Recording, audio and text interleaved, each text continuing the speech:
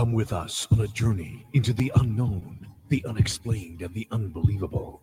We will test your senses and challenge your beliefs. A world where science and religion clash. Or do they? You will meet real people and hear real stories, but you will not believe.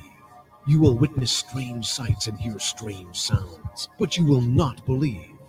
This is the New England Ghost Project. Welcome to the nightmare.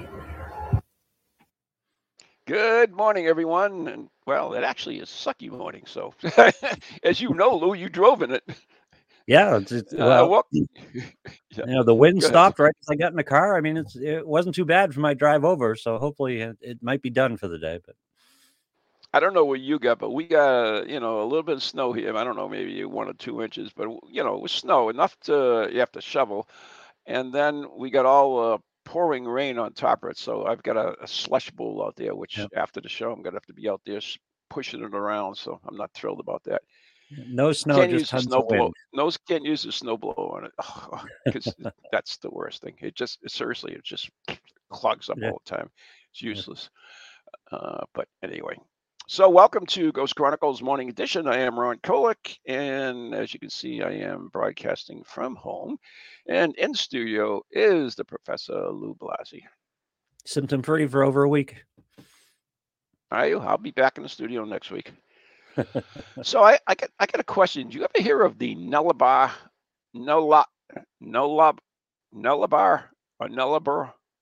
plane in Australia? Plane in No. Australia? Plane. Yeah. No. No. Okay, so I got to talk to you a little bit about this. This is the Nullarbor Plain. It's the largest piece of limestone on Earth. Ooh. And this is a huge plain. It's hundreds of miles, okay? It is the name Lullabar, or it is a Nullarbor, Nullarbor. Nullarbor comes from the Latin word meaning nullness or nothing. And arbor meaning tree, so no trees. Sort of like this show, Nullarbor. Anyway, and it's all just basically salt bush and blue bush, and it runs in huge. It's a giant place, and it has over 100,000 wild camels roaming across the plain.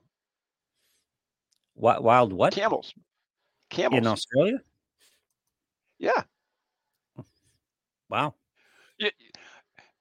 Australia is like the worst. I mean, it's a great echo laboratory, but the worst things you can do wrong is in Australia, because they brought the camels in, and now they got all these camels running around because they have these vast regions that are desolate, and so they figured, hey, I got a bright idea. Let's get camels. Well, they got away, and you know the other story. Yep. And it also the same thing with rabbits. They brought in rabbits, and because they weren't, and now they're overrunning rabbits. So it's a typical, there were no native thing. No native rabbits in Australia? Nope. Got to remember, Australia was a landlocked country. That's why they still had wallabies and kangaroos and all some of these other creatures that you don't see anywhere else, because it was basically a landlocked. So there's over 100,000 camels on this. And it is also there's a million ways to die in Australia, isn't there? I mean, there's all kinds of ways to die. Do you watch that on Netflix? 72 Things That Can Kill You. I used to love that show. Oh no! And they had Australia. Yeah, it was 72 things from they had Australia, Asia, America, and it was pretty cool.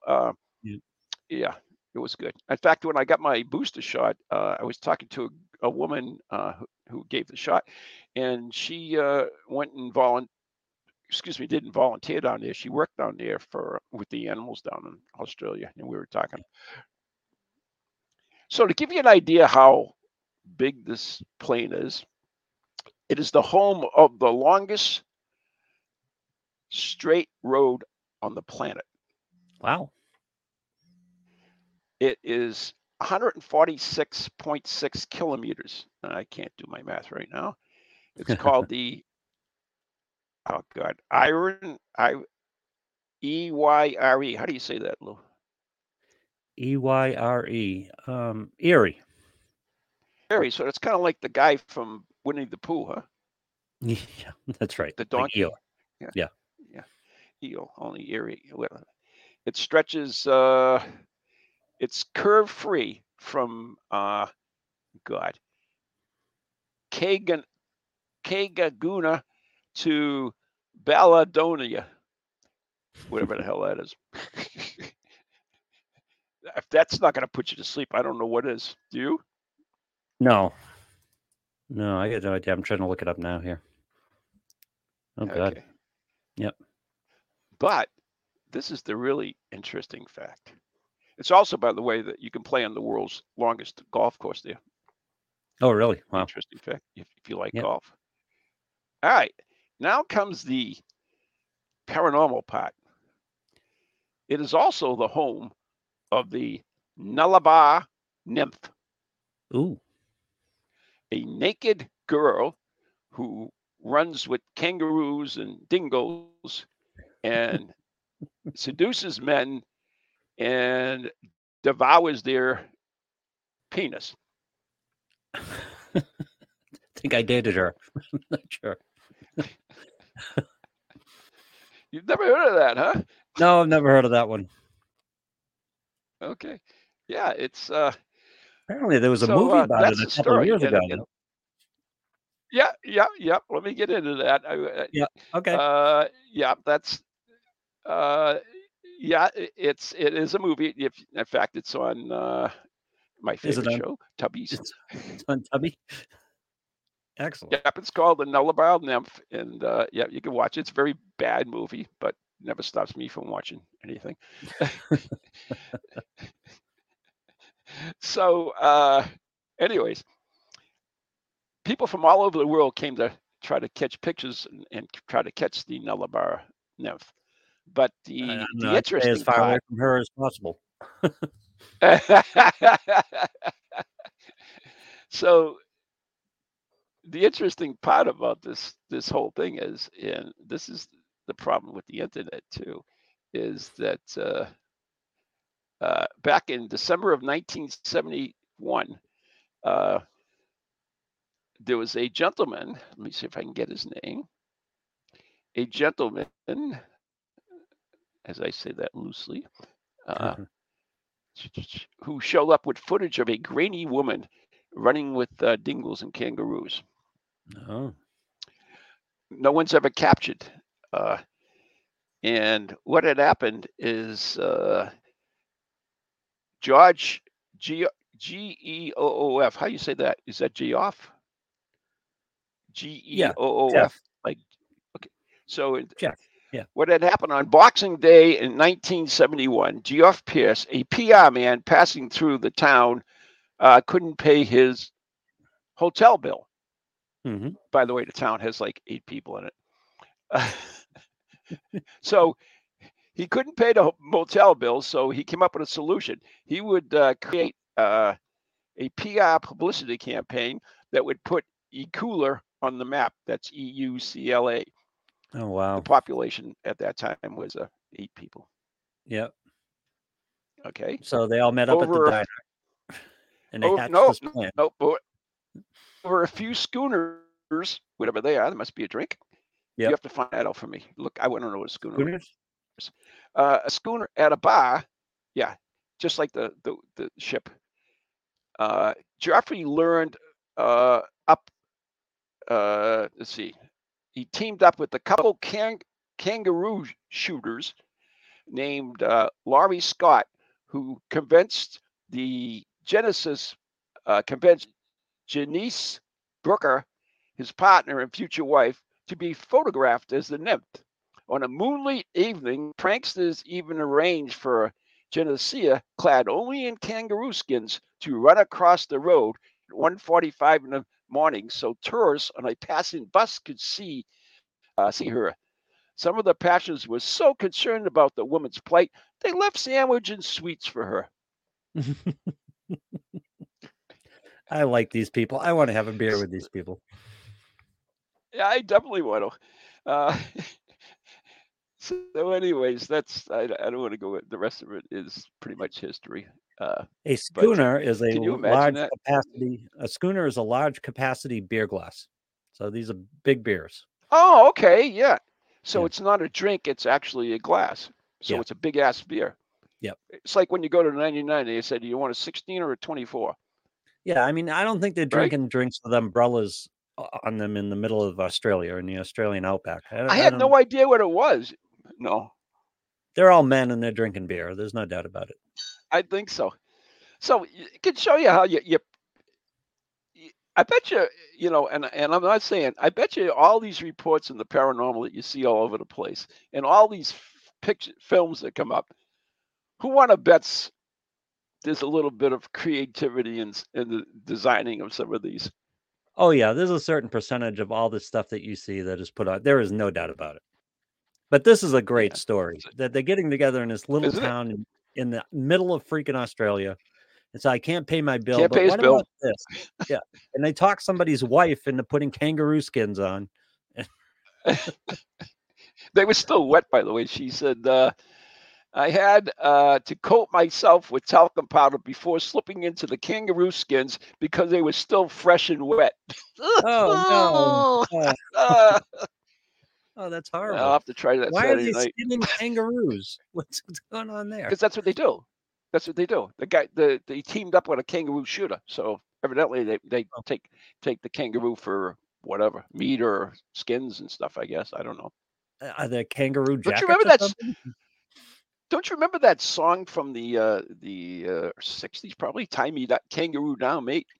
Yes, I do remember that song. Don't you remember that song? Yep. Tie me kangaroo down, Spot. Tie me kangaroo down. No, I want to be a fly on the wall on a discussion where they talk this woman into doing this. Yeah, my wife will do it. Yeah. Yeah, no problem. Just get her a couple more schooners. She'll be fine.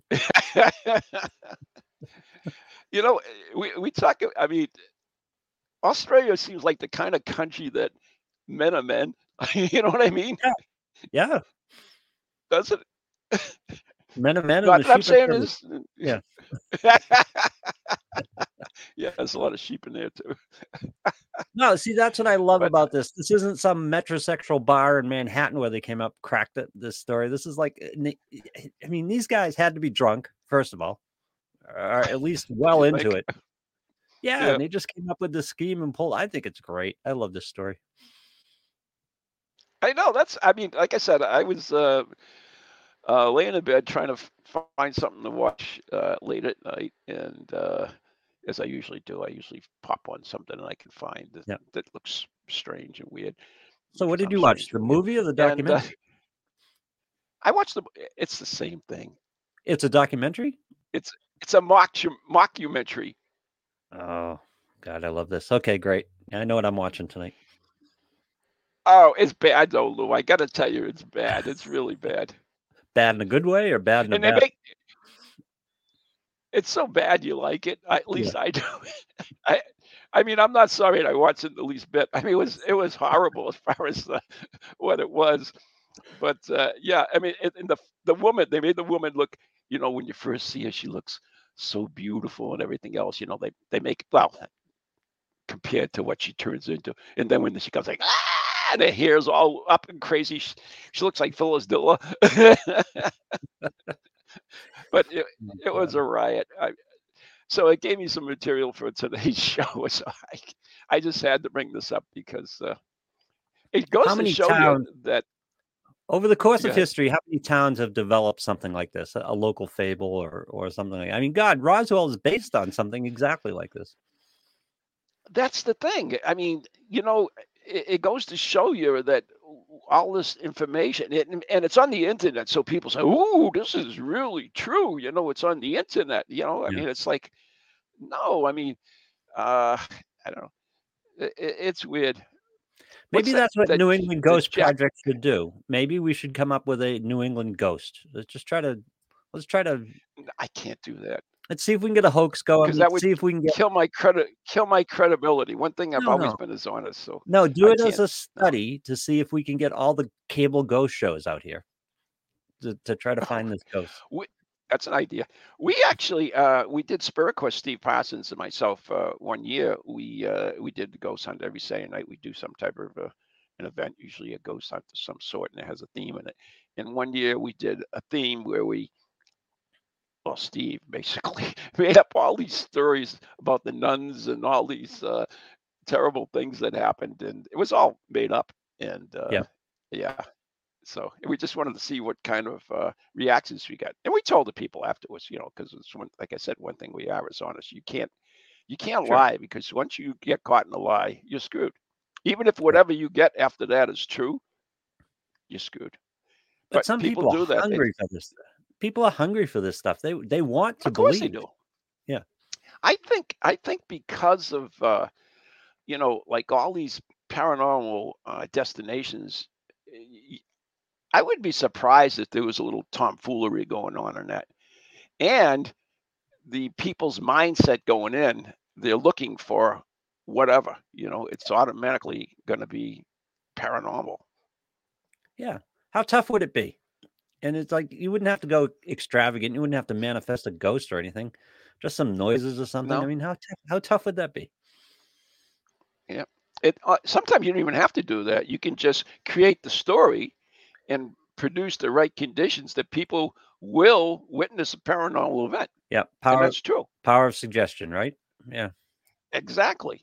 Yeah. Yes. And that's always one of the, if you talk to a parapsychologist, they'll always tell you about that. You're in a haunted location, so your mind is already, we see everything through our own mind, through our own psyche.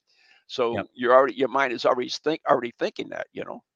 It's like, we go into a dark woods or something. We have something in our mind that, whether we had an experience, we were a child, or we watched a TV show, had a, who knows what, but there's something in there that annoys people or makes them anxious at the very least. It's, they walk into a dark woods, you have that little same thing, walk into a dark building, especially now that that bill's haunted, you get that feeling. So What about what's that place out in Western Mass, the Hoosac Tunnel? Hoosac Tunnel. Yes, that's cool. Very cool, by the way. Yeah. But I've that's a been there. place you walk into and you're on edge. You got to be on edge walking into it anyway. An abandoned tunnel? Nah, Geez. it's not abandoned. Who told you it was abandoned? Oh, it's abandoned? Oh, no, you can still It's drive through it? inactive. It's actually a federal crime if you go in it. Oh, I see. Okay. I didn't know. Trust me, I was in it when the train went by. Oh, so it's a And, train tunnel and there's still trains using it? Yes, it's an active train tunnel. Yep. Yeah, trains go through it. Yeah, well, think about even in like real estate, you have to disclose ghost stories, or if you told somebody. Not always, depending on the particular state you're in. But just tell somebody that's going to buy a house that was built over an Indian burial ground, which is like all of New England, by the way. But I am so glad you brought that up, because I'm sure you watched the football game and you realize that the Buffalo Stadium was built on an Indian burial ground. Yeah. And they sent one of their employees to walk around the stadium and sage it before the game. Did you know that? No, I didn't know that. That's a true story. They actually talked about it on the show. They sent one of their employees to sage around he walked around the entire stadium saging it, because it's a caress. So that's funny, because the stadium in the Meadowlands is a mafia burial ground. So yeah, what part of New York isn't? Really, exactly. Yeah. And what part of New England is an Indian burial ground? There are Indians buried. What part of this Native country American is an Indian burial ground? Yeah. And the interesting thing too is you look at Cincinnati, who won their playoff game. Finally, they broke the curse of Herschel Walker. So, oh, really? Yeah, because they're the one that put Herschel Walker, he was a great player. Yeah. Do you remember him at all? Yeah. Yeah, baseball yeah, sure. and pro sports. No, not Herschel Walker. That was Bo Jackson. Bo Jackson. I'm sorry. Yeah. Was it Herschel Walker? Who did they injure? I thought it was Bo Jackson. Maybe it's Bo Jackson. I don't know. Who knows? Bo Jackson, yeah. Oh, he was Probably great. Bo Yeah. Jackson, because his career was cut short. I apologize. You know me and word Yeah. names. It's like totally muddle everything up. He So had hip injury. He was anyway, a terrific player in both sports, actually. But he ended up with a hip yeah, injury. he was. Screwed up his hip. Yeah. Broke the bat. Remember that? Yep. Yeah, I got his rookie card somewhere. Oh, do you? Nice. Yeah, I guess.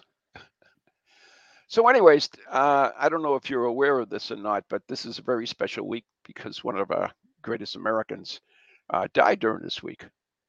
And of course, I am talking about Edgar Allan Poe. One of It's a our great American. most Yeah. great American. Of course he was. Of course he was. Yeah. Great Yeah. American. Of course he was. Yeah. Don't you know Edgar Allan Poe? I know who he is, and Yes. I I mean, don't apparently a know if good you wanted to writer. end the I didn't know if you wanted to end the show and doing the Raven together. Oh, If you want to try it, it's a long poem, but I'll take one verse, you take one verse, and we could go out the show that way. whatever you want. I don't know. What do you think? You want to try it? I'll mangle it. You know that, right? Yeah, that'll be half the fun. Okay, good. So Edgar Allan Poe was born on this day, on the 19th, actually, in Boston, Massachusetts. Oh, really? By the way, I was associated him with Baltimore. I don't know why. everybody does. He used to hang out in Lowell. What about? I'm sorry. What about Lowell? He used to hang out in Lowell, the Oh, bar okay. in Lowell. Yeah. Yeah, he was another guy. Yeah. But he was a literary trailblazer. We all know him for his poems and haunting tales. But he was one of the earliest short writers and the inventor of the modern detective story. Oh, really? Did not know that. And an innovator in the science fiction genre. Was it gender or genre? Genre. Genre. Yeah. Jean Picard.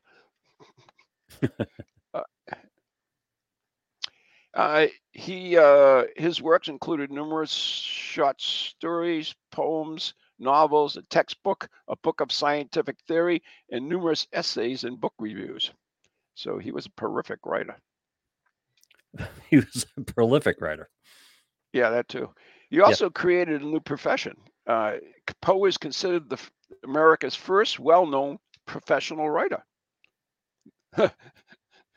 And he eked out a living in the country's first great literary critic and theoretician.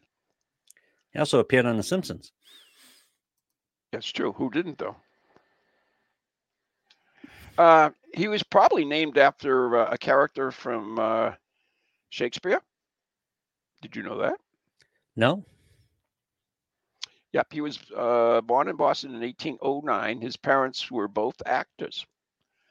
His parents were performing Shakespeare's King Lear the year he was born, leading to speculation he was named after the Earl of Gloucester's son, Edgar.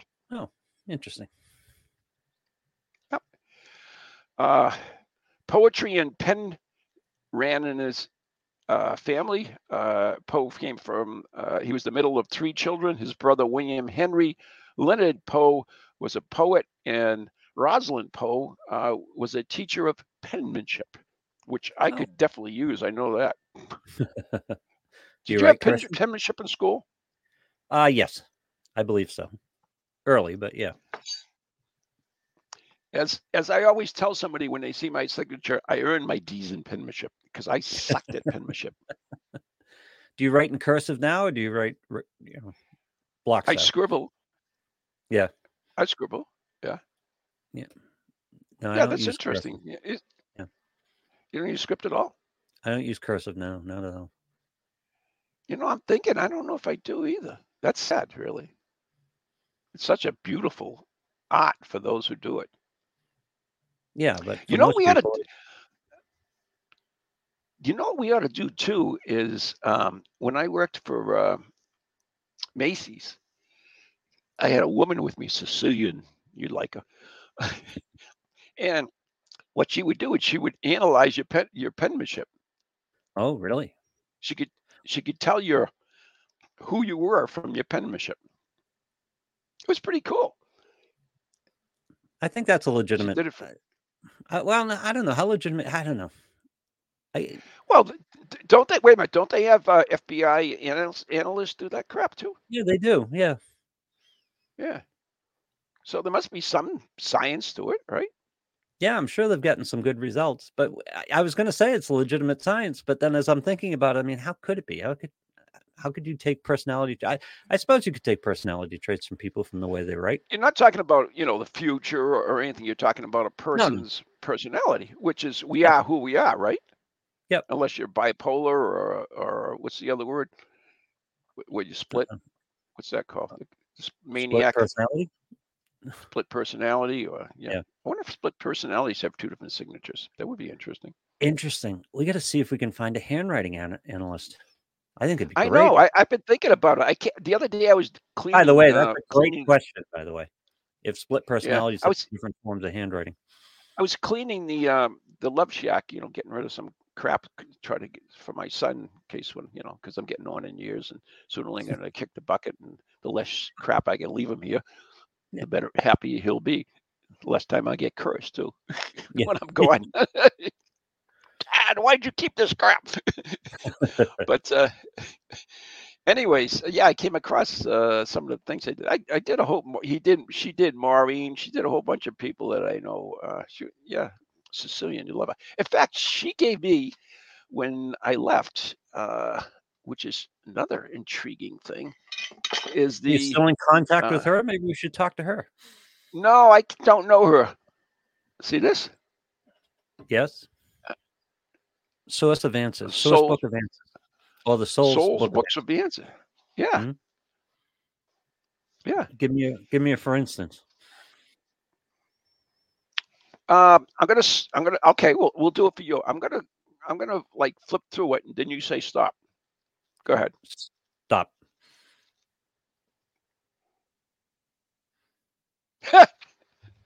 Fall out of thinking. Okay, great. I like it. I'll do mine for the day. Let's see what mine's going to be. Stop. The wind does not break a tree that bends. Nice. That's clever. I like that one. Yes. Sounds like a Yomadi from the Karate Kid one, right? I guess. Yeah. Anyway. So, anyways, Poe was an orphan. When he reached the age of 4, his parents died, and he was taken in by a wealthy merchant named John Allen and his wife Frances. They lived in Richmond, Virginia, and he was christened with the name Edgar Allan Poe. So that's how he got the Allen in there. How did his parents die? His parents' name? How did his parents die? I do not know that. It doesn't give me that information. Yep.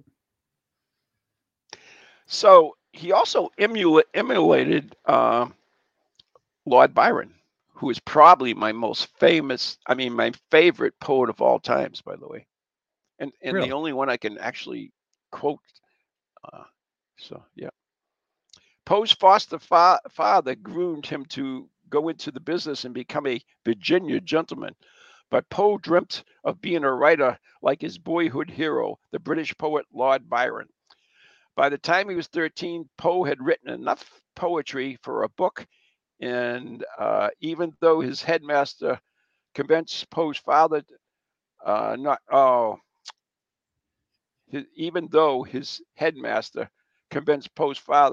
not to allow it to be published. That's terrible. That's just terrible. Yep. Don't you think? I do. Yeah. Poe's father left Lord Byron. and his mother died of tuberculosis. Yeah. What did father die of? He left. Just left. Just left, yeah. Left in 1810. Just left. Yep. He left. There's a romantic story that they both died in a theater fire, but they didn't know. They were poets. He was a poet. Yeah. He published his first book, Tamerlane, Tamerlane while he was 18. That's pretty good. Yeah. It wasn't self-published, by the way. Actually, unlike today's people. Right. Anybody can write a book. Yeah. Poverty was his muse. Poe started his college career, but with little financial support from his miserly father, Alan. Poe embarked on a long journey of poverty and debt. Money problems haunted him. Tensions with his foster father prompted him to be determined to become a professional writer. So he's pretty much like, Yeah. I love Lord Byron. Lord Byron was good. He fought in the Spanish Civil War and everything. He was cool. Parsons related to him, he tells me. Oh, really? Yep. Yeah. He was also disinherited by his things, anyways. He married his teen cousin. He married his first cousin, Virginia Clem, when she was 13 and he was 27. Wow. Robbed the cradle. Yeah, I'd say. But she died at the age of 24 from TB. Oh, God. Which is rampant back in the day. That's how Jan's mother and father met, both in a TB hospital. Oh, really? Yeah. They both had it and recovered, or they were working in a TB hospital? Yeah, they both recovered. Yeah. No. Wow. Yep, they both had it and they both recovered. They used to have men's dorms and women's dorms, but they would get together every so often. And of course, his death is shrouded in mystery. I don't know if you're aware of that. No, tell the story. In 1849, Poe went missing. 5 days later, he was found, worse for wear and delirious, in Baltimore, in someone else's clothes, by the way, too. He was taken to the hospital, where he soon died at the age of 40. No autopsy was performed. The cause of death was listed as a vague congestion of the brain. Congestion of the brain. Yeah. He was buried 2 days later. Experts and scholars have proposed everything from murder, rabies, to dipsomania, carbon dioxide poison, and even syphilis. Yeah. Today, it remains a death is mystery today. I don't know. He was a professional writer. He had no money. Sounds like drugs to me. They didn't find. Well, he wasn't a. They didn't do it. Druggie that I know of. Yeah. Yeah, but I don't think he was a druggie, as far as I know. All it takes is one time, Ron. Maybe he went to the wrong party. Yes, I know that. Yeah. Yeah. I know. Maybe he went to the wrong party and tried something and never recovered. Yeah. I have no idea. So, anyway, that's. So, you know what? I wondered. You know about the Poe toaster, right? No, I don't. The Poe toaster? Yeah. This happened for years and years. That one you can look up. In fact, I would like you to look up Poe toaster. And it's basically this gentleman would show up on Wednesday, I guess, right? What's today? 17th? Yeah, on Wednesday at his grave with a half a bottle of cognac and flowers. And he would kneel at his grave, and he was been seen for years and years and years. But I think it disappeared. Did you find him? This is written in 2017. It was an annual tribute as mysterious as its honoree. Every year on Edgar Allan Poe's birthday, a masked man would leave 3 red roses and a bottle of cognac on his grave. From around 1949, the centennial of Poe's death, until 2009, this somebody or somebodies toasted the famous author who was born in this day in 1849. They usually came sometime between midnight and 6 a.m., wrote the Baltimore Sun's Laura Lippman in 2000. No one ever tried to unmask the visitor, she reported, but his ritual was watched by a small group of onlookers. The traditional uniform of the Poe toaster was an all-black outfit with a white scarf and a big hat, as can be seen in this Life magazine photograph.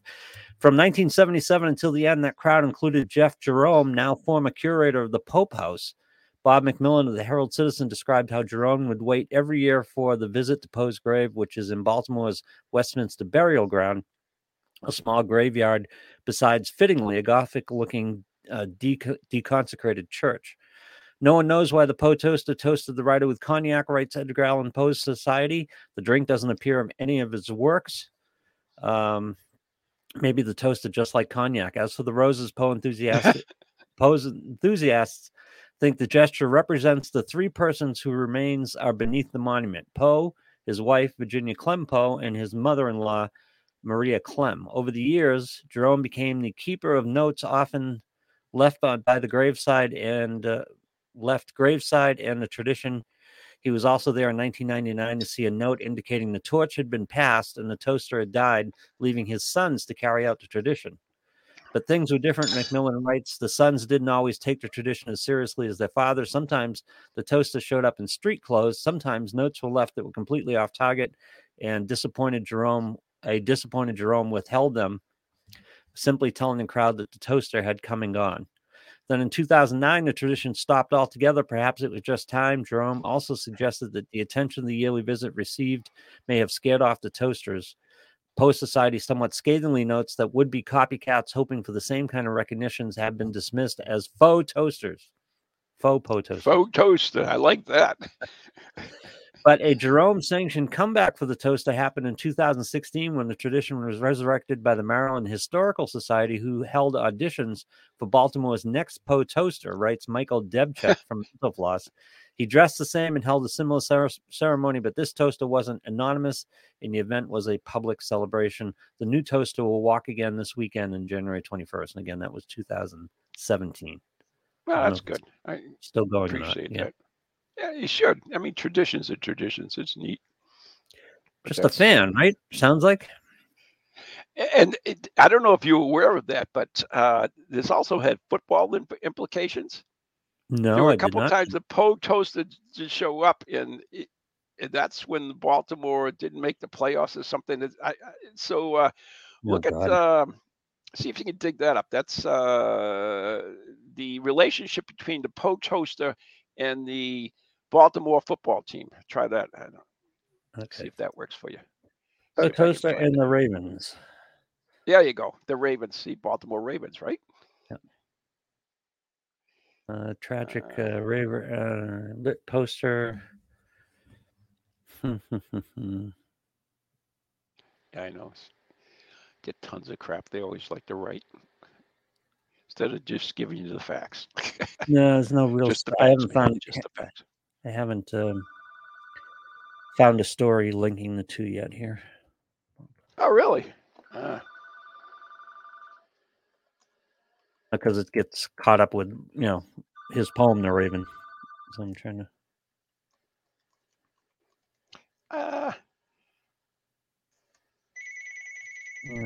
Oh, for God's sakes! Yeah, spam. I'll just disconnect that.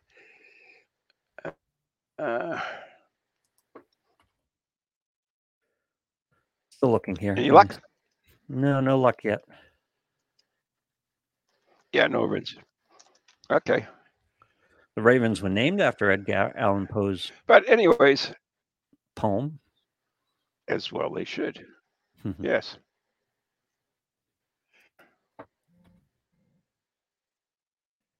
But it is an interesting thing, and there is a relationship. I'm really not sure. Okay, nothing's coming up right here. Okay, sorry about that. No, that's okay. But there is definitely a relationship that I know. That I do know. Okay. But whatever. Mm-hmm. I'll find it for next week then. We'll just let it go. Okay. Excellent. Yeah, we'll just let it go. Do you remember, of course you remember Tim Tebow, right? Sure. Quarterback. So, yeah, back when he was hot and everybody was doing the Tebow, Yeah. And I went over to a grave up in Dracut and dressed up like the Poe toaster. And I took a teapot, actually, I think I had with me, and put it down on the grave. And Laura Worcester took the photograph, and it was titled the T-Poe Toaster. T-Poe Toaster. The T-Poe Toaster. I like it. The Whose grave was it? Toaster. Yeah. Was it anybody in Who particular? knows? Doesn't matter. Okay, just went to a grave. No, not really. I needed a cool grave for the picture. That's all it was. But anyway. What's the most famous grave there locally? What's the most famous grave locally that we could start a tradition like that? I mean, there are lots of them. Jay Leno's parents. That's as good as you get, Jay Leno's parents. Off the top of my head. I mean, there are famous graves. There's the Barney Witch grave in Lowell Cemetery, which, it's got its own tales to it and everything else. But yeah, anyway, that's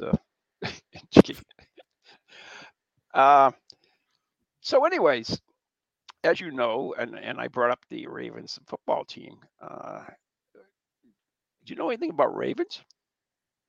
Ravens, I know Ravens are extremely smart, aren't they? They're said to be exceptionally smart. Ravens are thought to be the messenger of Odin. Oh. Odin is the Norse god. Yeah.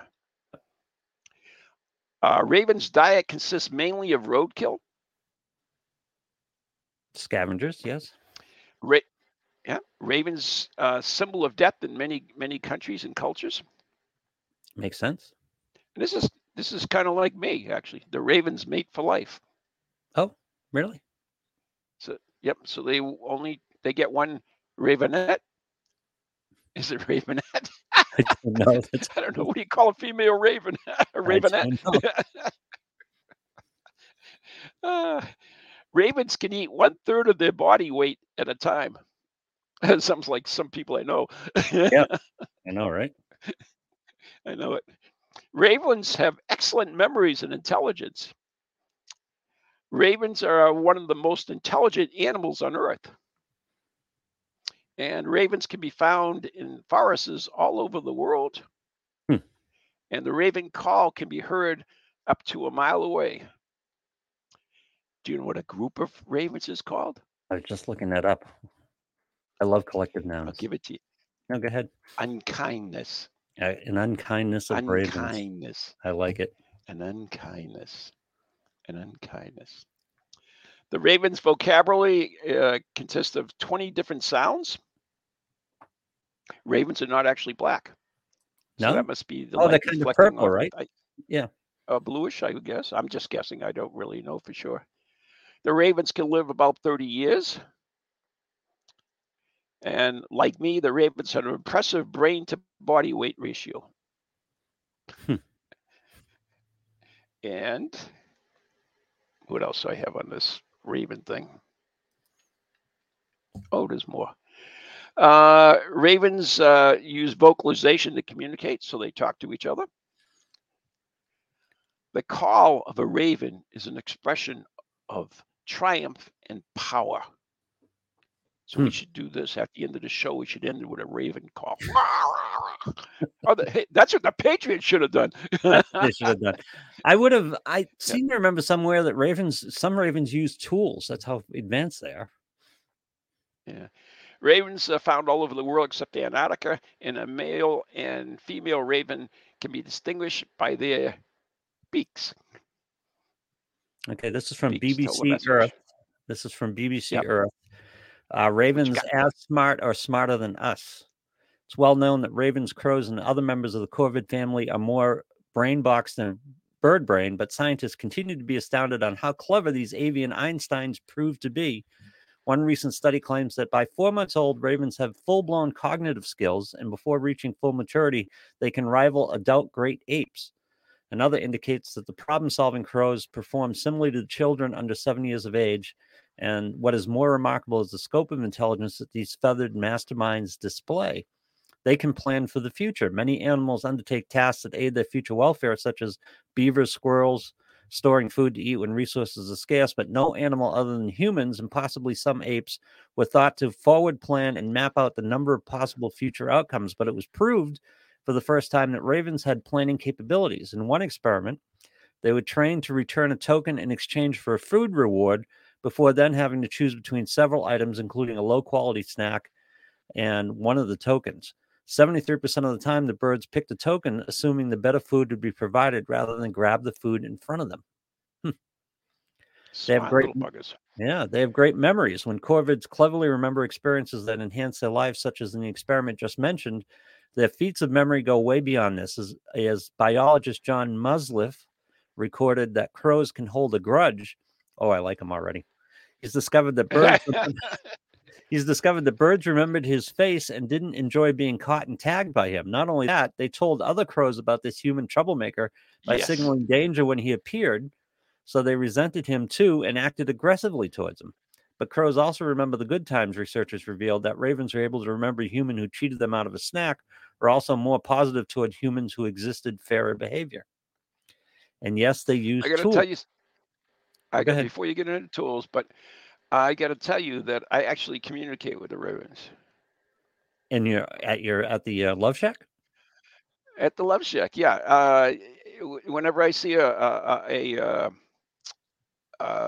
unkindness of ravens and ravenettes, I go out there and I car at them, and I usually leave them something, and they remember that. Really? So you got Yeah, friend ravens? Do you recognize I do specific have friends. ravens? No, I can't really. I wish I could, but I can't. But they wreck me, which is the important thing. I want to So try to it's kind of develop a cool. relationship with ravens now. You should. Better than turkeys, I'll tell you that much. It's well documented. Yeah, that's for sure. It's well documented that Mhm. corvids can use tools to obtain food, but also use sticks to carry more than one item at once. Remarkably, their tool use is even more involved. They found crows that understand the science of water displacement being able to add items to tubes containing liquids to secure a treat. But even more, I know people my age who don't know how to figure that out. But even Yeah, I more know. remarkably, research has shown that corvids can make tools as well as use them. Video evidence has been shared showing crows stripping bark from a twig and fashioning a hook, which they use to prize hard to reach foods from crevices. And they're problem solvers. Crows and other corvids aren't just great at using their memories, fashioning tools, and making plans. They can throw all these skills together to figure out complex puzzles. One genius bird, dubbed 007, was able to successfully complete 8 separate stages of a puzzle in correct order using tools such as stones and sticks. And a separate experiment indicated that while it took some birds longer to figure out the solution to this particular puzzle, they all figured it out in the end. Wow. That's cool, huh? Yeah. I'm going to try to develop a relationship with my ravens. You should. You should. Yeah. Yeah, that's pretty cool.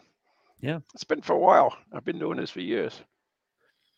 So you've gotten pretty good at it. Have you learned any language? Do you know what they're saying? Or do you like, for example, when you have a dog or, I make sounds. I make sounds that emulate this. I don't know if it's the right ones or not, but it's funny though, because if I what's that? For example, I know my dog has barks. I know what his barks Yeah. mean. I know when he's hung up outside. I know when he's hungry. I know, I know, I Right. can tell they've got a language of sorts. You can figure it out. Have you figured it out with the ravens yet? Can you tell what's going on with them? Can I make a specific? Yeah, I can't even talk. So how the hell am I supposed to do it? Like I said, I emulate it, but I can tell, like, when I make a certain sound, for instance, they might come closer. If I make another sound, then they all go away. Oh, interesting. So it's pretty weird. Yeah, it's interesting. It's not like I go out there and go, it's like you have to kind of like you listen, okay, because they make noise, as we know, we spoke. But anyway, yeah, it's a cool Nice. thing. Yep. Ravens are our friends. I like it. All right, so we're getting towards the end of the show. Do you want to try this Raven poem? Sure. Who starts? We have time. I will start because the second verse sucks. Okay, go right ahead. I can't do the second one. It'll kill me for sure. Are we ready? Yep. Here you go. Once upon a midnight dreary, while I pondered, weak and weary, over many a quaint and curious volume of forgotten lore, while I nodded, nearly napping, suddenly there was a tapping, as see this is where I screw up, as some gentle, as someone. See, I told you, as It's okay. of You got it. someone gently rapping at my chamber door. 'Tis some visitor, I muttered, tapping at my chamber door. Only this and nothing more. Distinctly, I remember it was in bleak December, and each separate dying ember wrought its ghost upon the floor. Eagerly I wished the morrow, vainly I had sought to borrow from my books surcease of sorrow, sorrow for the lost Lenore, for the rare and radiant maiden whom the angels name Lenore, nameless here forevermore. And the silken, sad, uncertain rustling of each purple curtain thrilled me, filled me with fantastic terrors never felt before. So that now, to still the beating of my heart, I stood repeating, 'tis some visitor entreating entrance at my chamber door. Some later entreating entrance at my chamber door. This is it. What? This it is and nothing more. It is what it is, You right? know this is going to be bad. Yes. Presently my soul grew stronger, hesitating then no longer. Sir, said I, or madam, truly for your forgiveness I implore. But the fact that I was napping, and so gently you came a rapping, and so faintly you came a tapping, tapping at my chamber door, that I scarce was sure I heard you. Here, open wide the door, darkness there, and nothing more. Deep in the darkness peering, long I stood there wondering, fearing, doubting, dreaming dreams no mortal ever dared to dream before. But the silence was unbroken, and the stillness have no token, and the only word there spoken was the whispered word, Lenore. This is this I whispered, and echo murmured back the word Lenore. Merely this and nothing more. Back into the chamber turning, all my soul within me burning, soon again I heard a tapping somewhere louder than before. Surely, I said, surely that it's something at my window lattice. Let me see then what the thereat is, and this mystery explore. Let my heart be still a moment, and this mystery explore. 'Tis the wind, and nothing more. Open here I flung the shutter, when with many flirt a flutter. In the stepped I stately raven of saintly days of yore, not at least, oh great, obstinance made he, not minute stopped or stayed he, but with mine, O Lord or Lady, perched above my chamber door, perched upon the burst of palace, just above the chamber door, perched and sat, and nothing more. Then this ebony bird, beguiling my sad fancy into smiling, by the grave and stern decorum of the countenance it wore. Though thy crest be shorn and shaven, thou, I said, art sure no craven, ghastly grim and ancient raven wandering from the nightly shore. Tell me what thy lordly name is on the night's plutonium shore. Quote the raven, nevermore. Much I marvel this urgently foul to hear the discourse so plainly, though it answered little meaning, little relevance bore. For we cannot help agreeing that no living human being ever yet was blessed with seeing bird above the chamber door, bird or beast upon the sculpture bust above the chamber door, with such name as nevermore. But the raven, sitting lonely on the placid bust, spoke only that one word, as if his soul in that one word he did outpour. Nothing farther than he uttered, not a feather then he fluttered, till I scarcely more than uttered, other friends have flown before.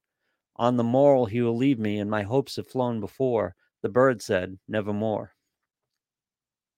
Startled at the stillness broken by reply so aptly spoken, doubtless, said I, what it utters is its only stock in store, caught from some unhappy master whom merciful disaster followed faster till the songs once burden bore, till the dirges of hope and the melancholy burden bore. Oh, nevermore. But the raven still beguiling all my fancy into smiling, straight I wheeled a cushioned seat in front of the bird and bust and door. Then upon the velvet sinking, I betook myself to linking fancy unto fancy, thinking this ominous bird of yore, what this grim, ungainly, ghastly, gaunt, and ominous bird of yore meant croaking, nevermore. This I sat engaged in guessing, no syllable expressing, to fowl whose fiery eyes now burned into my bosom core. This and more I sat divining, with my head at ease reclining on the cushion's velvet's lining. That lamp light gloated o'er, but whose velvet violet lining with lamp light gloat o'er. She shall pass, nevermore. Then methought the air grew denser, perfumed from an unseen censer, swung by Sephirim whose footfalls tinkled on the tufted floor. Wretch, I cried, thy God hath lent thee, by these angels he has sent thee, respite, and nepenthe from thy memories of Lenore. Quaff, oh quaff this kind of nepenthe, and forget the lost Lenore. Quote the raven, nevermore. Prophet and I, evil of thing of evil, prophet still, if bird or devil. Whether tempter sent or whether tempest tossed thee here ashore, desolate yet all undaunted, on the desert land enchanted, on this home by horror haunted, tell me truly, I implore, is there balm in Gilreed? Tell me, I implore, quoteth the raven, nevermore. Prophet, said I, thing of evil, prophet still, if bird or devil, by that heaven that bends above us, by that God we both adore, tell this soul with sorrow laden, if within the distant Aidenn it shall clasp a sainted maiden whose angels name Lenore, clasp a rare and radiant maiden whose angels named Lenore. Quoth the raven, nevermore.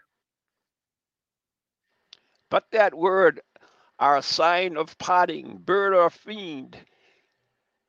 I shrieked upstarting, get thee back into the tempest and the night plutonium shore. Leave no plume as a token of that lie thy soul have spoken. Leave thy loneliness unbroken. Quit the bust above my door.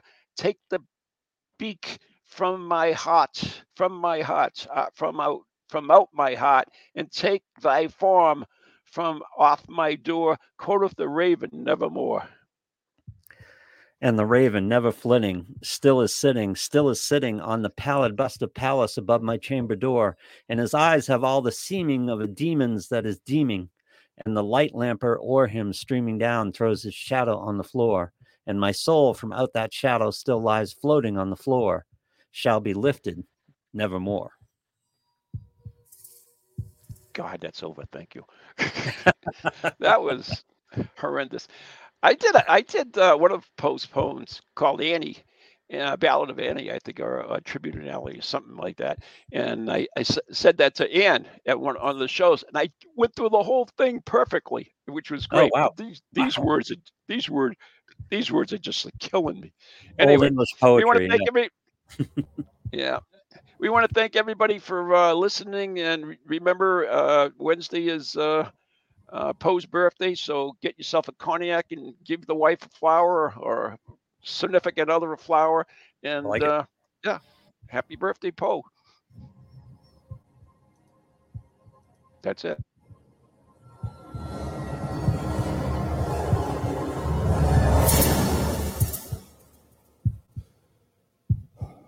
From goalies to ghosties, long-leggedy beasties, and things that go bump in the night. Deliver us, good Lord,